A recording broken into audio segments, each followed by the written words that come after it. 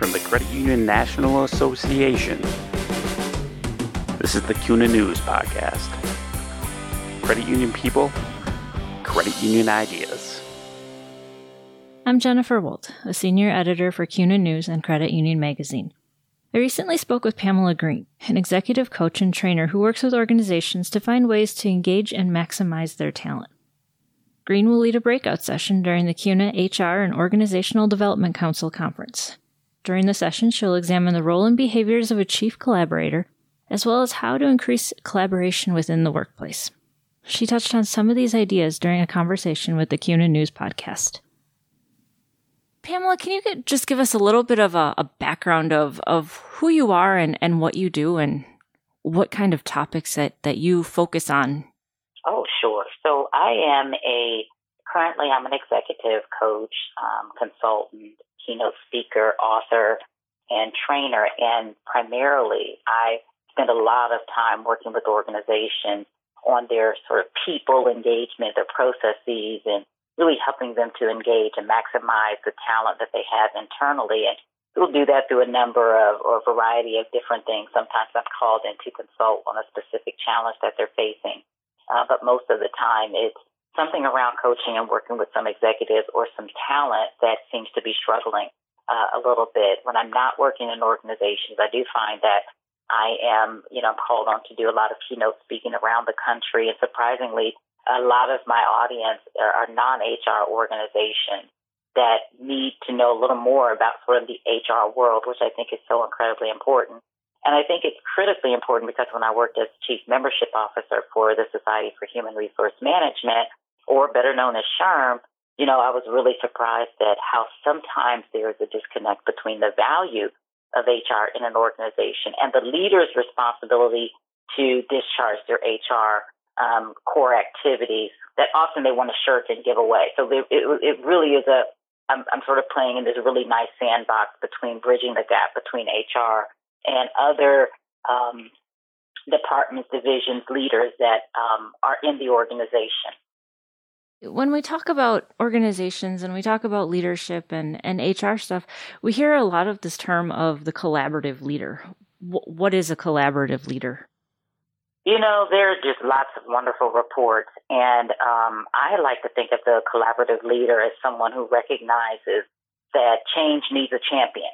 They have to recognize that there is an opportunity to bring people together, but first they have to know when people aren't, when there's this disconnect, and then be willing to jump in. So initially you have to be this very sensitive and attuned to the need to connect. Often it's referred to as being a connector or a bridge builder. And then I think you have to be a person that stays on top of your game. In any talent, right? Any work that you do, you want to be on top of your game. But as a collaborator, it means you have to understand the business. You really have to be a curator of all of the information that's happening in and around the organization to know how the pieces should fit together so you'll know how to bring them back together. If you're just in your own pot of human resources or marketing or finance, it is very difficult to be a collaborative leader or facilitator because you only know your piece. You don't care about the others most of the time. But the collaborator or the chief collaborating officer has to be a person that understands the business and knows how to put them together. And I think the third and really most important is you got to be willing to engage and confront. And I call it care fronting, but it's often one of the least desired responsibilities of a leader. But you got to be able to bring people together and work through conflict.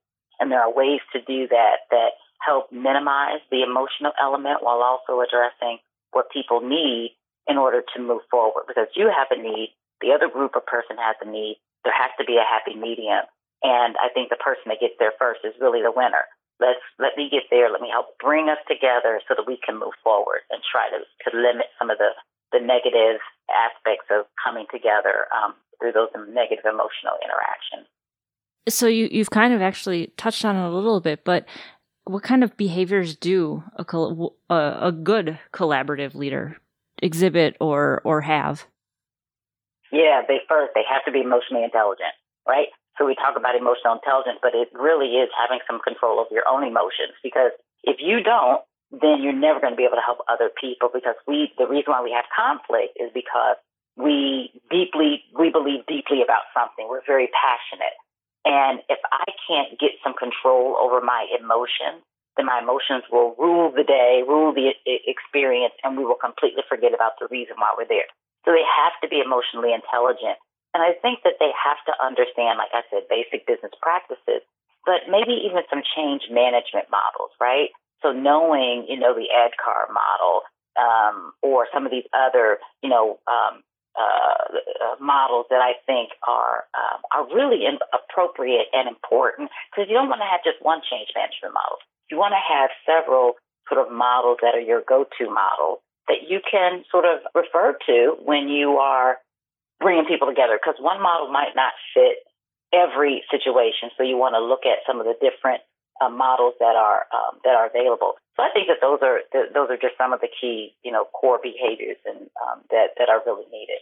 Now, it sounds like not everybody is going to be a great fit for that collaborative leader, but I'm guessing also not every organization is going to be a great fit for having those collaborative leaders in place.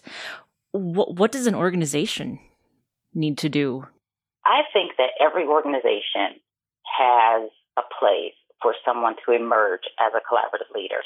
But I don't think, to your point, every organization needs a so-called chief collaborator. Sometimes they have these strategic leaders, and so their job is to, make sure that there's organizational alignment with department and individual goals. So I get that.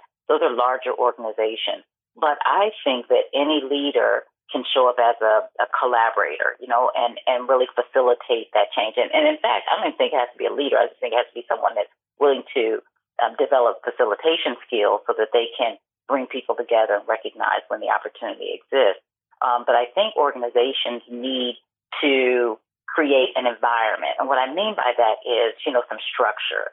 So without structure, if we go back to like a project management approach, I love project management approach to coaching and facilitating and collaboration, because it gives structure. And we people all over the world, we need structure. If we don't give it, if we don't receive it in any environment, we will make it up on our own, or we will feel like we are in total chaos. So I think that whomever is guiding or facilitating whatever the process is, they need to have a model and a process.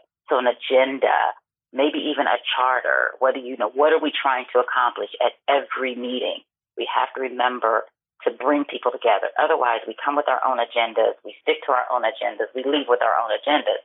So having a way that people can come together and rally around a core concept, goal, outcome, or idea. Otherwise, we miss our intent and we don't achieve our goal. So being a facilitator and having facilitative processes, an organized agenda, a specific approach. And then the other thing that I would say is creating white space in your meeting. Because even though, you have a leader, a person that can bring people together, we're going to focus on this today, it doesn't satisfy those people who may have some other things that they want to address. So you create at least 5 to 10, maybe 15 minutes of white space where people can talk about the other things, and what else do we need to address here? Or who else is missing? We need to create some space for, and I call it innovation and creativity space, but it's that space that allows people to add their additional lens or input that we might have ignored in that process. Does it matter if an organization is large, small, in between, whether they would be successful having this kind of structure in place or leadership in place? No, not at all. I mean, I work with very small organizations who we successfully put in or adopted, I don't say put in, but adopted a collaborative process where anyone who's sitting at that table can lead and facilitate and coordinate. So, 5 people, if it's a 5-person organization to a 5,000 or 50,000 person organization where there's a lot more structures and systems in place, anyone can do this. And in fact, I think it's important that everyone embrace so we can get work done. We can't get anything done when we don't have collaborative attitudes, and especially sort of in a climate of incivility and frustration and all of these things that people seem to be experiencing. We need, serious collaborative leaders now at every level in any size organization. And it sounds like everybody kind of needs to buy into this idea, right? I mean, oh yeah, oh my goodness, yeah. It will pay you forward, right? This is one of those skills when I'm teaching leaders how to coach. I'm telling them, I know we were talking about coaching inside the organization, but what I will share with them is this is a skill that you can use with everyone. Your children, your spouse or significant other, the lady in the grocery store, the person at the cleaners. You can use this skill anywhere. The same thing with, learning the skills of being a really good facilitator for collaboration. You will be able to bring people together in any environment, in any situation. I mean, you may find that you're being able to bring people together in situations that you had no intention of getting involved in, but because the skill becomes so secondary and natural, you can use it in any situation. And it's for everybody, not just your CEO, but maybe all the way down to your frontline staff who are your member service representatives who work with members of a credit union that comes in. Absolutely. I mean, just think about it. The members that come in every day, you got people that are going to come in with some challenges. They may not understand a system or a process. So imagine that I'm at the front line and I need to help the customer understand or come in alignment with what it is we're trying to do to help them. If I can at least a basic level communicate in a way that helps us both get to a win-win, which is really what collaboration is, then I end up being on a win-lose side of the game. I'm trying to win. They're trying to win. Somebody's going to lose. Why don't we look at it from a win-win? How can I get to yes for my customer? How do I get to yes for the person on the other side? That's really what collaboration does. It teaches us how to help ourselves and help other people get to yes. So it is clearly a frontline opportunity, especially when you think about that credit union environment and all of the experiences that people come in with when they deal with financial institutions. And you have to help them sort of get in line with or understand what the policies are and how they can take advantage of all that the credit union has to offer. So if we think of it in a positive way and that we're trying to get to a win-win, we're trying to get to a yes, then I think we win. Everyone wins. So it's very useful at all levels. Still kind of on the topic of collaboration, but a little bit different than that collaborative leader. I've heard the term collaborative IQ thrown about. What is that?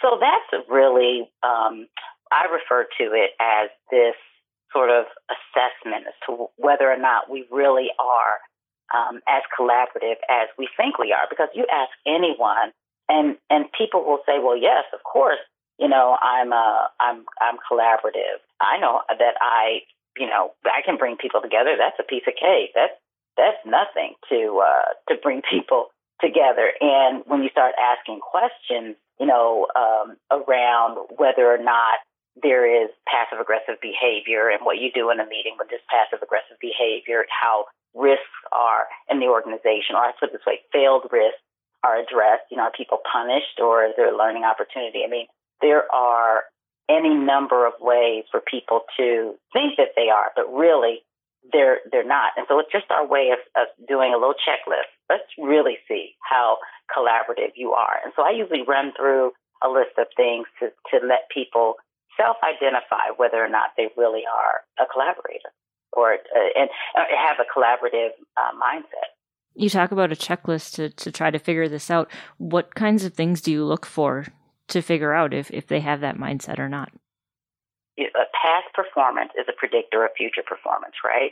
So I ask questions around things that are collaborative in nature that tell me whether or not they have the readiness to move forward as a chief collaborator. So I'll ask questions around, the last time they have engaged in a situation and that needed a collaboration. What was the scenario? So I'm looking to identify, well, what was the sense that you had that this was really a collaborative need? Then what did you do to address that? What happened at the end? How much do you really care about the experience of the other person or group? So if it's group to group, how much do you care about the experience of the group at the end of this? Or are you just trying to achieve your goals? And so there are questions that help me identify whether or not a person has a mindset. Now, let's say that they fail it completely miserably and they just couldn't pass it if, I gave them the answers in front of them. It doesn't mean that they're not capable of being a collaborator. It just means that there's work to do, right? On the scale of 1 to 5, if 1 is you're really not a good collaborator, and 5 is you're great, then we just got to move the needle up the scale. And then there are some coaching and some training opportunities that'll help people move the scale. So I know I didn't give you all of the answers. We'll talk about them in the session, but there are just easy ways for people to just self-assess whether or not they're there. The collaborative mindset, that IQ, is it something they're born with, or is it something that they can learn over time? And it sounds like you can kind of develop it and be coached into having that eventually. Yeah. Oh, yeah. It's all learnable. Anyone can learn how to be a collaborator. And in fact, if you just go into a kindergarten classroom, you'll see people who just seem to naturally have it.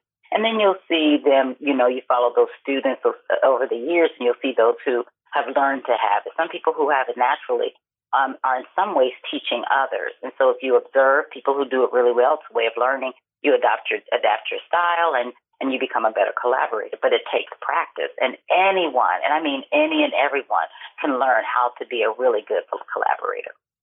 If someone realizes that they're not a good collaborator, what kind of tips would you give them in terms of how to maybe improve their collaboration skills? It depends a lot on their learning style. If they are visual learners, then I would say partner with someone, follow someone, shadow someone, get a mentor who does it really well that you can observe and see them in action. If you are more of an auditory learner, then I would say for that person, you might want to read a book, you might want to, look at an online program, or, even take a class for both folks. And those who kind of fall somewhere in the middle, you might want to read a book and then participate in a training program or get a mentor or a coach that can help you work through it. But for anyone who wants to learn, you got to get practice. That means you have to volunteer to facilitate a collaborative effort. And you know what some of the basic collaborative efforts are? Business meetings. If there's a business meeting and you're a part of it, offer to volunteer to lead that meeting and practice those collaborative skills. See how well you are able to be objective, whether you get to certain biases or can move the group away from some of those decision-making biases that organizations often get dragged down into. So, there's lots of ways to practice and become perfected over a very short period of time. So with your example of a business meeting, rather than being that person who has to go to the meeting and kind of sits there and maybe takes some notes and is really quiet and kind of passive, maybe volunteer to be more engaged and, like you said, lead the meeting or organize some part of the meeting where we're actively involved and not just sitting there listening. Exactly. And you know what? I would even say, Jennifer, that there is a way to be a sideline collaborator.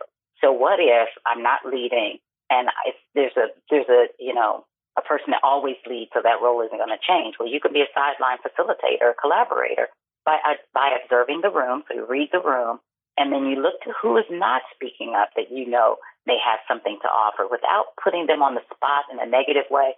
You might throw the ball over to Joan and say, Joan, tell me what you think about this, because I know that you've had some experience here and that you have some really good contributions. Would love to know more about. So you could be a sideline collaborator.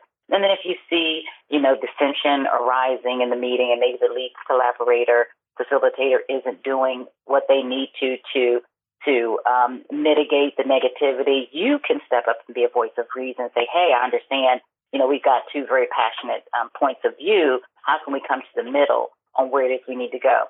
So you don't always have to be the person leading the meeting in order to step up and be seen as a collaborator, a chief facilitator. In the end, how does an organization benefit from having folks on staff who have this collaborative mindset and want to work together? And how do the individuals themselves benefit? Yeah. Overall, I think that the organization will see a lot of diversity of thought. You'll start to see people who bring their best ideas to work instead of leaving them on the shower room floor.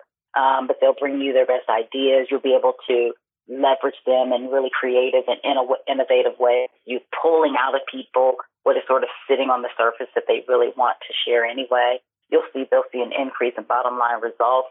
And then you'll also see the dismantling of some really derailing behaviors. When people who are very negative see that people are stepping up to squash some of that, you'll see a great an increase in the harmony of how the work gets done. And then personally, you're going to boost credibility, believability, likability. People are just going to want to be around you. You're going to be asked to lead and facilitate special projects. You may even have a desire to get a specialized training or certification in the area.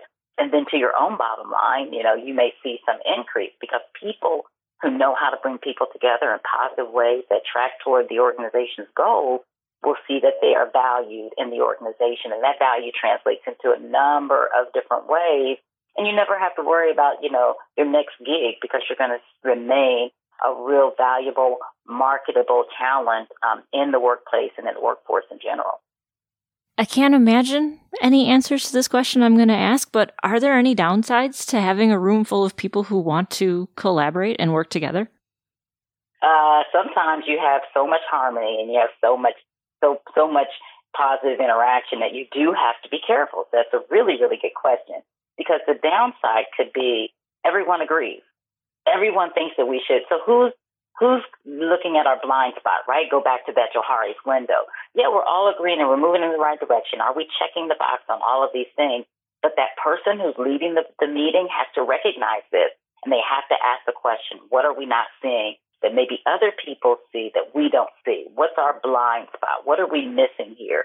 What do we know that other people know? Or what don't we know? What information is not up? So really kind of go back to that Johari's window and make sure that you are not ignoring your blind spots. So there is a downside. If it can be too harmonious and we're all in agreement, then there's a signal that, let's just check in. What are we missing? And the other thing is, if everybody's agreeing all the time, you might not have all the players in the room because conflict in a collaborative effort is natural. You want to hear different sides of every situation because that's where you avoid ignoring that blind spot. When you have conflict, they're saying, hey, there's a blind spot here. We need to address it. So instead of squashing someone, making sure that you address what the real challenge or threat might be to the direction that we might be heading. So I think if we do that, then yeah, we'll be able to work through and achieve our goals. And that's why I say sometimes conflict can be a really good thing because it helps us to see what we don't see or maybe what we don't want to see in many respects. So that's a great question. Thanks for asking that. So you really need that person who's willing to step up and play devil's advocate and say, well, what about this? Or what about the flip side of, yeah, I agree, this is the great way to go, but what if we need to consider other options as well, too?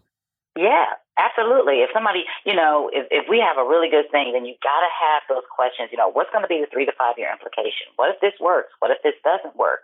What if in the short run it works, but in the long run it really doesn't? And why might it not work? What are the implications for our credit union members and stakeholders and community individuals? What might our competitors do or not be doing as a result? Are we going to move into this blue ocean? Or are we going to still be in this battered, bloody part of the shore where everyone is competing? So, really being able to ask those thoughtful, deeper questions is going to help you move forward.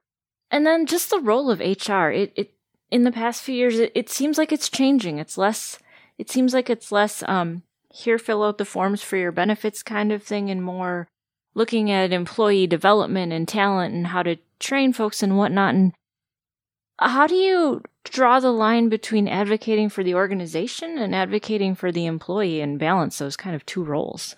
Well, we've got a workforce of people who are self-service. They know how to go online and get things. So if we can make as much of some of the day-to-day stuff self-service, it frees us up to be a lot more strategic and think more broadly about the business of what we're doing and how do we get our employees more on board. And I think the balance is making sure that HR, the leaders, can sort of be the broker, right? The honest broker in the organization. That you need someone that can tell you when you're doing really good, but also help you to see where you might be going astray. And I think that's the role that HR has to play.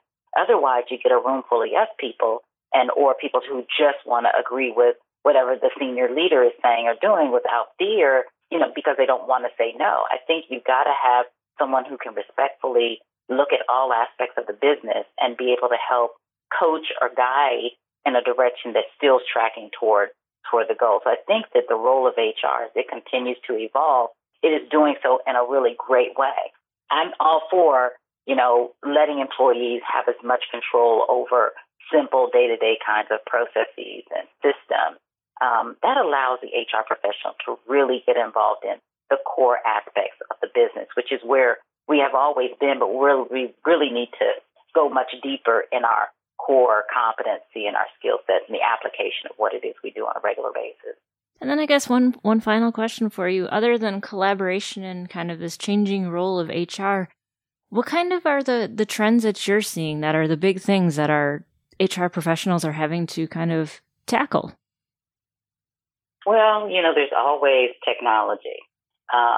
You've got a lot of different things that are happening within the world of human resources. And so you've got technology, and that includes social technology and engagement. You have this merging of or emergence of growing older population that is starting to retire. And then you've got to figure out what are we going to do with all of these different generational needs. And so you have, I don't say not just a millennial challenge, but you have a younger population that is changing the face of the workforce. So how do we address and adapt to those changes more quickly? So how do we take that large ship that's a small rudder and make some of those changes? So I think that those are just a few of some of the challenges and the trends that you start to see in HR. So you've got global challenges. We're flatter.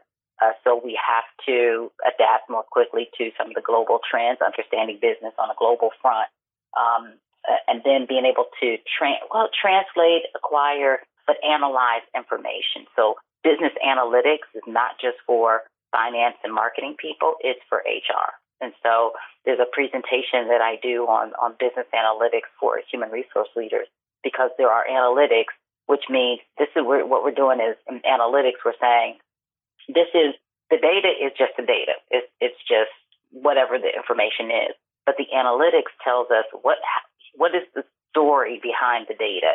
Can we use the data to predict future performance? And that's the next step that HR has to take. Thanks for listening to the CUNA News Podcast. Subscribe to the show on iTunes, Stitcher Radio, and Google Play.